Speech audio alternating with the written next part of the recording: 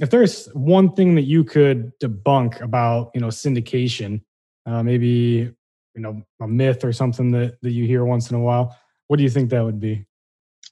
I would say that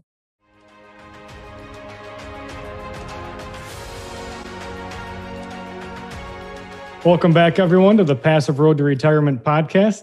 Today, I'm joined by Mark Kenney, who is a seasoned real estate investor, coach, two-time best-selling author, and the founder of Think Multifamily.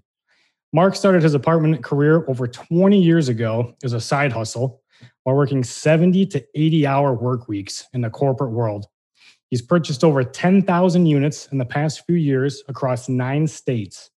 He's frequently asked to speak at real estate events and has a desire to help others learn how to go bigger with apartment investing. In his first year of coaching, he helped others acquire 2,500 units worth over $180 million. His coaching style is no fluff, and he's very passionate about the results and providing unmatched service. Mark, thanks so much for coming on the show. I'm glad to have you on. Thanks for having me, Andrew. I appreciate it. Sure. So for those who are not familiar with you, maybe you could just give us, a brief background on yourself as well. How you got into multifamily? Yeah, you're looking good, by the way. So, thank you. You as well. You as well. Get the beer going, and then you mentioned you dropped a bunch of weight, so that's great. So good to see you. 45 pounds, yeah. That's incredible, dude. So it didn't happen by accident, right? You had to take some exactly. action, that's right. But I grew up one of 7 kids. I have an identical twin brother. Grew up in Michigan. I'm in Dallas now. Really didn't have much growing up as far as we had a place to live and food, which is more than a lot of people in the world for sure, but really no extras. Anything extra you wanted, bike, shoes, whatever, you went and bought yourself, pretty early, young age. Right. And my brother and I, twin brother and I are like, man, this kind of stinks. So pretty early in our lives, we said, we're going to do something different. We didn't know what it was going to be. We thought we were going to open like a shoe store or something like that because we liked sports and stuff. Mm-hmm. And then when we were in college, seniors, we said, well, we like real estate. We're both kind of analytical, kind of CPA background, things like that. We're like, we can touch it, we can feel it. So we started looking at buying properties when we were like 21 years old, I guess. And we got a property after a number of different tries, if you want to say, and really didn't know what we were doing, but they were smaller. We were buying 2 to 4 units, and then we both started working corporate world as well. We were both CPAs, and then ended up doing IT consulting, IT business, things like that, but continued to buy smaller properties. And then when I had an IT business in 2013, it became one of those issues where, you buy also 70 to 80 hours a week. My wife, I guess, Tamiel kind of chuckles at that. She's like, that was like way under what you used to work, which is probably true. Consistently, probably 90 plus hours a week, but either way, a lot of hours. Yeah. And it started causing issues with my wife, Tamiel, because I didn't have time and had projects all over the world. And so she's like, you need to do something different or else, essentially. So we're like, well, you like real estate. That's when we started buying kind of larger properties, like 100 plus units. And we were investing passively as well in deals at the time where I was working so much. I'm like, I don't have the bandwidth, which I didn't. To really do much more. So I was investing passively in multifamily real estate as well. Okay. Wow, that's great. Now, how many did you invest in? A lot of passive deals or just a few? I invested, before I started syndicating, I'm trying to think, I invested in, I know, at least 2 passive deals, both multifamily. Yeah. That's usually a good way to get started, is kind of learn, how things work, right? Before you. Right. And I used my retirement money for it because it was one of those things where I had my own business. I had a SEP IRA. I'm like, what do I do with this? I hated the stock market. Used to the roller coaster. And I'm not saying people can't do really well there, but I would get so stressed checking stocks 50 times a day, literally. Mm-hmm. And, you don't make money or lose money unless you sell, but it still had a big impact on me stress wise. So I'm like, I like real estate. I was already buying it anyways. So I was able to buy larger properties through a syndication. Yeah. Yep, absolutely. Now you've done obviously a lot of deals, 10,000. 60, I guess over 60 deals. Wow. That's incredible. So now everyone usually has one deal that doesn't go, how they thought, or maybe a bad deal. Maybe you could just kind of, explain, if you've had something like that happen and kind of what you learned from it. I have, unfortunately. It's really the only deal we had this type of issue with. But essentially, I had a partner that I had already bought 2 deals with, and they were doing fine. He was a general partner along with me, and then he was a property manager, and then he owned another property already. I was not involved in that, and one of his partners wanted to get out of the deal, so I syndicated the deal, got his partner out. Come to find out that the CapEx wasn't going the way it should go. We believed there was money stolen. Believed there was collusion with vendors about work that was done that wasn't really done. But 2 months after I got involved in the deal, we did remove him, my partner, as a property manager, and also reduce his equity down and things like that. Fortunately, we had a board of directors, which allowed us to do that. That was good. It was. So it was 4 other people voting against him. And then once he was gone, almost immediately after he was gone, I stepped into his role, if you want to say, and we started getting liens filed on the property, like a lot of them. And we had one vendor in particular that had, I believe, over 1,000 invoices they sent us.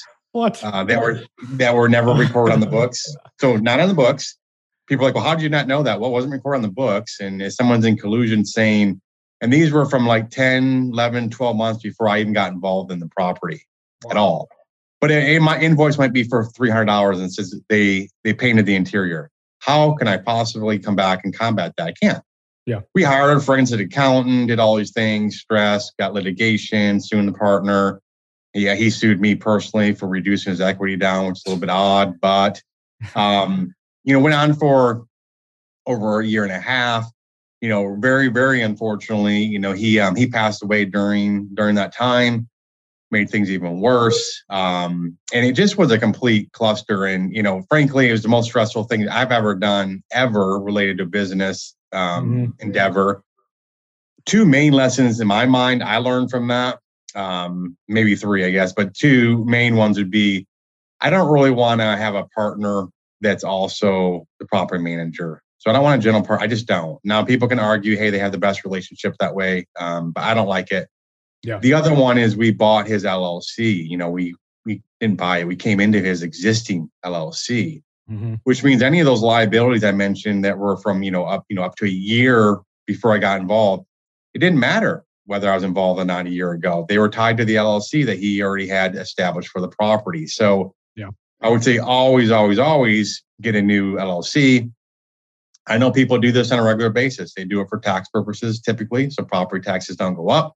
And you could do it probably 100 times and have no issues. I did it once and had an issue and never do it again. Yeah. So those are probably the 2 main ones. And the third one, which is really the communicating, I guess, with the investors. And it was many of them were very understanding, and we had a couple. You can imagine, right? I mean, people in that situation. But I would say this: not a single investor could say that I didn't do, that I did anything wrong. If you want to say integrity, character-wise, I also had to put, over $400,000 of my money into it to kind of keep operations, and then can't disclose all the other stuff, but when we end up settling in mediation, things like that, I mean, I wanted to throw up in the, I wanted to go away. It's like it's a business decision. I need this to go away. It's a distraction, and it's never going to go away. We can never prove some of this stuff because it happened so long ago, and we just can't prove it. So that was my worst hope, thankfully, and hopefully never anything worse than that happened in my lifetime again. Yeah. But that was my worst experience, and those are lessons learned. Well, that's quite an experience. So it is like a movie, and it got even worse. Like the vendor is part of the Korean mafia, and I'm not joking about that. And I'm not, this is like you can't make this stuff up. Yeah. But it just kind of got worse and worse as time went on. Wow. And now you use all third-party management, right? We do. Yeah. Much less headaches, I'm sure. It is. I mean, you have your own little issues here and there, but I just didn't like the idea looking back at it that, we tried to remove him and he didn't want to be removed. Right. And we tried to reduce his equity down because in our mind, he stole money. Right. That would have been a lot easier if the property manager was not part of the general partnership team. Yeah, that's true. Yeah. Ooh, man, interesting. Yes. Now, What are you most excited about right now? There's a lot going on in multifamily, a lot of deals coming through. You're closing a lot of deals. What's most exciting to you right now? And if anything, what keeps you up at night? Yeah, it's most exciting to me. So we are doing, it's so very active. Actually, I have a closing today, which is good. It's the largest close. Yeah, thanks. It's the largest closing we've ever done. So wow, it's a huge deal. The most exciting thing for me really is when that person gets their first deal. You've done a lot of deals already, you yourself, right, Andrew, on your own, but a lot of people have not. Yeah. So for me to close a deal, yeah, it's great. It really is. But when I see someone new come in, and we've seen examples of people come in and like literally, within a couple of years or whatever, young people too, like mid-20s and stuff. So there's a webinar tonight with a guy doing his third deal. He's 25 years old or 26 now, I guess. That's in Alabama, I believe, right? What's that? The one in Alabama, right? Exactly. Yeah. And exactly. And he, some of these guys are able to quit their jobs, right? Yeah. It doesn't happen overnight, but to see that, get their first deal and kind of get the excitement and then be able to get in a position where they can kind of live life, if you want to say on their own terms. It's not typically like where they're going to sit on the beach for the rest of their life. There's still work involved. There is.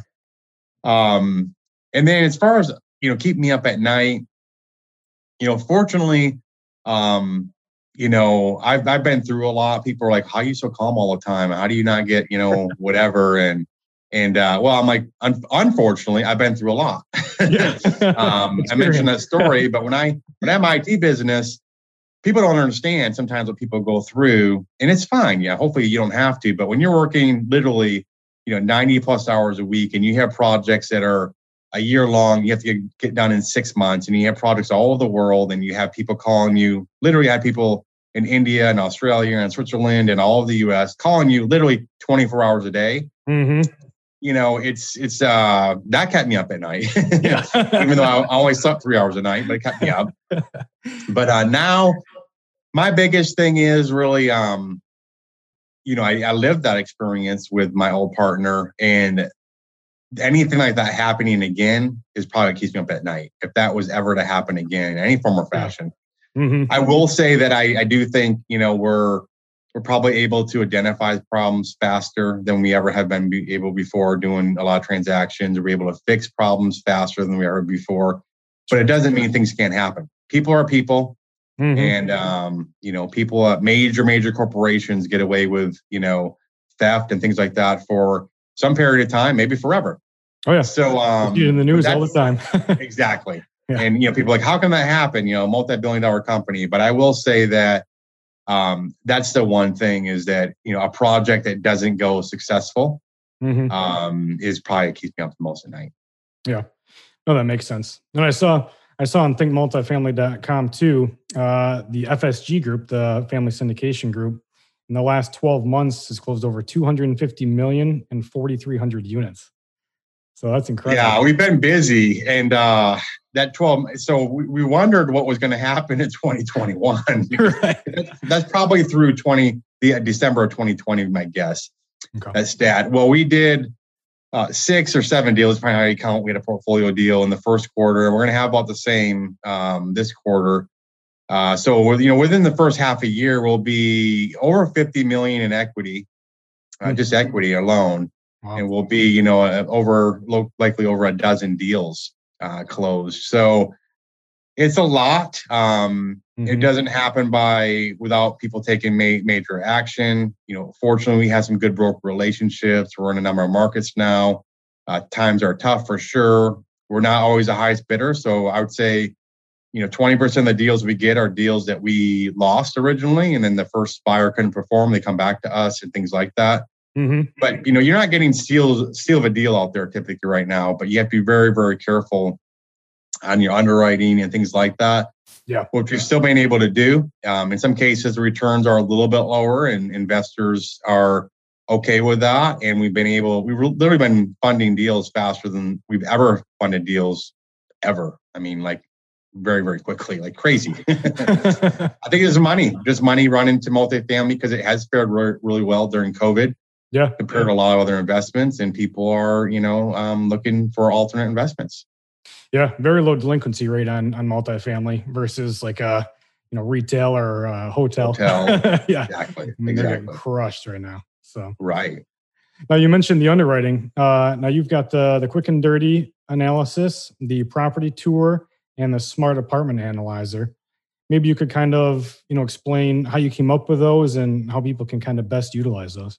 Yeah. So the quick and dirty really was something we developed because at the time when I first started out, I was getting tons and tons of deals. And at first you're just getting a bunch of emails from brokers and you don't know what a deal is or isn't yet, right? Because now we typically have brokers reach out to us and say, hey, this is a deal you look at, which allows us to have a lot higher success rate, which is great.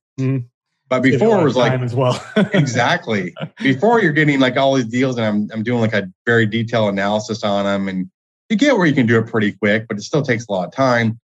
So I said, let's have kind of a quick analysis we can do. And really it's just for a gut check to say, okay, if they're asking 10 million, I'm coming in at 7 million on my quick and dirty analysis, probably not going to work. Right. Right. Yeah. But if I'm maybe 90% of asking price thereabouts somewhere, and they say, okay, let's look at it further. But within that app too, we have the property tour. And that was really where I was doing a lot of property tours early on. And Tamiel would go with me and we would leave, and we do sometimes like 3 or 4 in a day. And we would leave and come home. We're like, was that the property that had that? Or was the other property? Like literally, did they have a pool? Did it not have a pool? I mean, literally things like that. You're like, I don't even remember. Oh yeah. So together like crazy. Yeah. We came up with a little tool where you can run on your phone or computer. It doesn't really matter. But 50 canned questions you can ask on a property tour, and then you can add your own questions and save it as a template and things like that. So just a way to kind of track it that way. The main thing behind it is you have the questions. You can do it on a piece of paper if you want to. That's fine too. But the app lets you take pictures and put notes and things like that. Oh, awesome. And then the smart analyzer is the detail analyzer. And that was developed and took a lot of time, unfortunately, and cost a lot of money to do it. But the main thing was I used different analyzers. I've seen a lot of different analyzers, and I always felt like they were lacking something. Like, hey, they can't phase in revenue over time. They can't phase in, billing back utilities over time. Well, just a lot of things just didn't do. Yeah. So we were like, let's do our own. And we know a lot of the other ones out there. I personally think it's the best out there. I really do. I would agree. Yeah. It's just one of those things where you're buying a multi-million-dollar deal. And I used to get analyzers sent to me, other analyzers, and literally there were like notes all over the place. There are colored cells saying, oh, I changed this formula. I did this. And now I'm like, you're buying a multi-million-dollar deal. And then what happened? People will copy that as a template, right? And then use it on the next deal and have something that they messed up on, right? Yeah. And I've seen that like way too many times. So we developed it where it does, in our mind, probably does 99% of what we need to do. Probably never going to do 100%, just reality, but does 99% of what we need to do.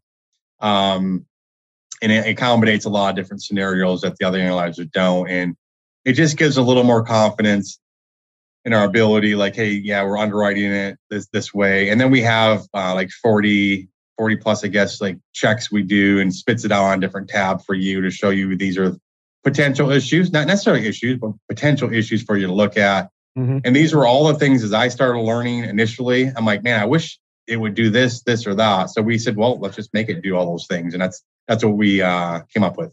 Yeah. No, I would agree. I mean, I've seen a lot of analyzers out there, and yours is definitely the most comprehensive that I've seen, and probably one of the easiest to use as well. I mean, we try to do it where you can do a higher level initially, and then kind of just go in more and more detail that way. One like person. Go ahead. Oh, I was going to say, even the renovations, some of them don't phase them in. It's just month number 1, you accept, the renovations, right. But yours which doesn't happen, right? Reality just doesn't happen that way. So that's where a lot of that used to always have to guess in other income or rent increases, and what does it look like in year 1 and 2 for increases in revenue? People just guess. Yeah. So you don't want to guess when you're buying multi-million-dollar deals. Yeah, exactly. Yeah. So now you've got a lot of passive income set up now, and our podcast, is based on passive income. A lot of people want to know, like, what would be your top strategy for creating a passive income stream? Well, for me, I invest in other real estate outside of multifamily as well. I only actively invest in multifamily as far as like a sponsor and general partners and things like that. But I just don't think there's any investment out there that's better than real estate. I just don't. Yeah. Has it gone down certain times? It has. It has always gone up at some point in time, higher, no matter what. Yeah. Over the history of time, right? So people can argue, oh, it went down a certain time. Well, maybe those cases, you're not necessarily making as much, but you're surviving. Okay, yeah, you want to make more money, but if you can survive those times, they usually don't last that long. But for me, I like the tangible assets I can touch and feel.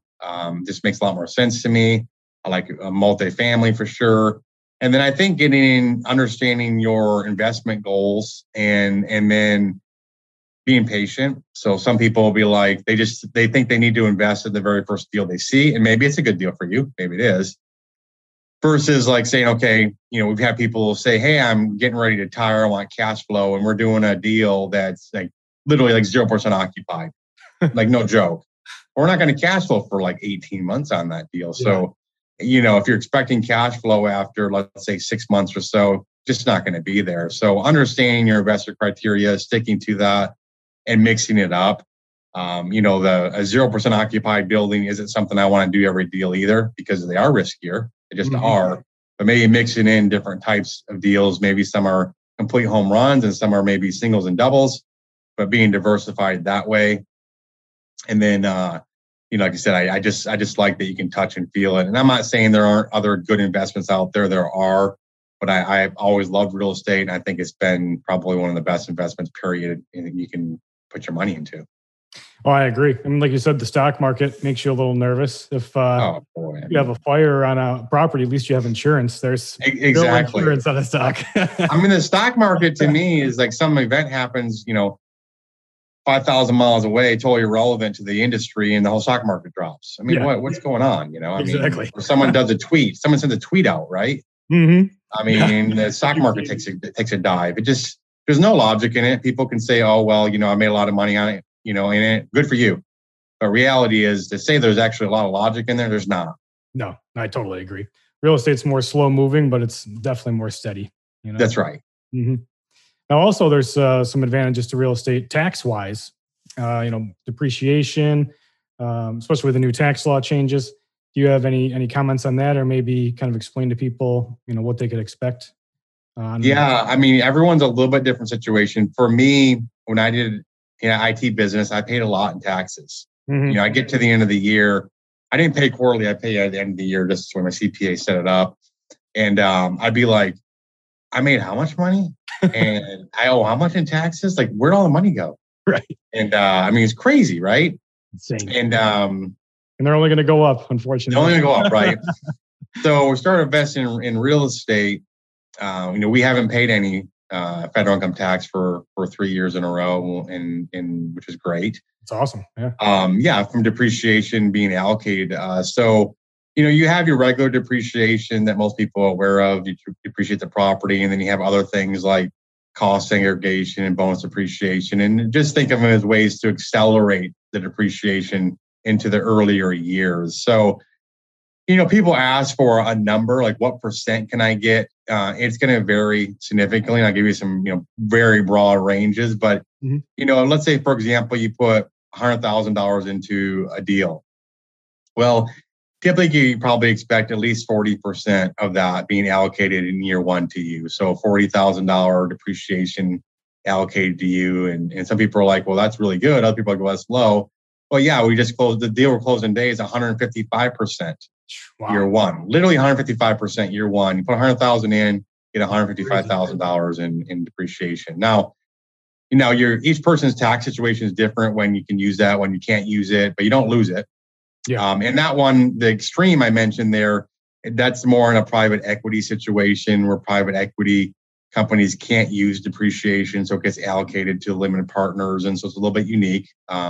We've done that twice so far like that. Both have been 100+%. So that's really good, right? Especially we've had people where if you become a real estate professional, and some people can, some people can't, that's where you can really get to where you literally pay zero in taxes, right? Yeah, exactly. Which is the goal, for a lot of people. Right. Now, if there's one thing that you could debunk about, syndication, maybe, a myth or something that you hear once in a while, what do you think that would be? I would say that people probably think it's easier than it is. Mm-hmm. I think almost probably without fail, someone that's done a deal would say there's a lot more involved than I thought. Yeah. I would say it's not harder. Like some people make it seem like it's so hard, right? I don't think it's hard. I really don't. I think it's just new for people. Mm-hmm. Right. I think the number of steps, and even like with a lender, the number of steps you have for a multifamily versus a home residential loan is significantly different. So I would just say that it's not easy, and some people act like it's easy. Mm-hmm. But I also would say the reverse. It's not necessarily hard. It's just some of it's taking the action, understanding what you're looking for, and some of it's a little bit luck. Maybe you're the right place, right time. You have to talk to a broker. You're doing a property tour. They have another deal that's going to come on the market. Sure. Things like that. But to say that just anybody can do it, and it's kind of easy and fast, I would say that's not true. We have a very, very high success rate, but it's not 100%. I wish it was, but it's not. Yeah. It's I think we had like 87% of people that got in general partnership in 6 months or less, which is super, super high. Yeah, it is. Starting, I'm like, hey, I want to be 100%. I've come to the conclusion, you know what? It's never going to be 100%. I wish it was, but it's not. 87% is very high, though, to get a GP position right off the bat. It is. And it's really more as to the culture that people have and the kind of more the family environment, people willing to bring other people on to help them on deals and things like that. But that makes it easier for sure. But there are a lot of steps involved in it. And some of the guys would be like, gurus or whatever, 90 days or less, get your first deal. And we have people, we've literally had people within 2 weeks, I'm not joking, get a deal. Okay, well, that's not the norm. No. We have people, 2 months or less get deals. But again, that's not the norm. So if you set these unrealistic expectations, then you get to that point in time and you're not successful yet, then you're like, I'm going to give up. I mean, Tamiel and I almost gave up. We spent a year trying to find our first deal. And there were a lot of reasons. I was really, really busy. 80 and hours we were also, at least. and we were looking at other things like maybe buying a franchise, and we were going to do custom home development, subdivision, all these other things we're looking at. So we're distracted. Yeah. But I saw other people getting deals and I'm like, it seemed like we should have a deal by now. We didn't. So we were very, very close to giving up. So if someone told me I should have my deal in 3 months and it took me a year to get it, I'm like, I probably would have given up. Yeah. Yeah. Exactly. Yeah, I think you see that a lot too. You do. It's just being patient, having the grit. It's like, with you lost 45 pounds, right? If someone says you're going to lose 45 pounds, Andrew, in 2 weeks, and you get to 2 weeks, you only lost 3 pounds, you'd be like, might as well just stop. Yeah. But you stick with it, right? For several months, like you've been doing, right? 6 months, whatever you've been doing, 45 pounds is incredible, but it didn't just happen, right? You had to take action. And that's where some people, for whatever reason, will never take action, which is unfortunate. But we try to give provide an environment people are put in a position where they can participate, in a fractional piece, basically, and get that real life experience. Yeah. And really, it comes down to your mindset too, which is, kind of what I think you're saying is really you have to keep, just make sure you're really, looking to, I don't know how to describe it, I guess here, but really just, keep positive and pushing forward, make sure that you're not letting negative thoughts come into your mind. Oh yeah. Do you have any daily habits that you do to help keep your mindset? Well, for me, I work out, and that is literally my mental break. So that's kind of how I start the day out. And that's where I might still be on my phone doing certain things, but I'm there mentally working out, and it's some people hate it. I do like it for whatever reason. I think it's because it gives me that mental break. Yeah. That's probably my one. And then the other one would be extremely rare, if ever, where if if you send me an email, text, phone, whatever it might be, I always get back with people the same day. Yeah, you no do. matter what. Usually like within a half an hour, it seems. Yeah. Like. I mean, it may be, hey, I'm tied up. I'll get with you, whatever, in an hour, it might be. But I don't not respond to people, because I know sometimes some things people think are big deals too. And I might look at it and go, that's really minor. Yeah. But for someone doing like a first deal or someone just getting started, it is a big deal to them. So I'll make sure no matter what, I'm getting back with people within the same day.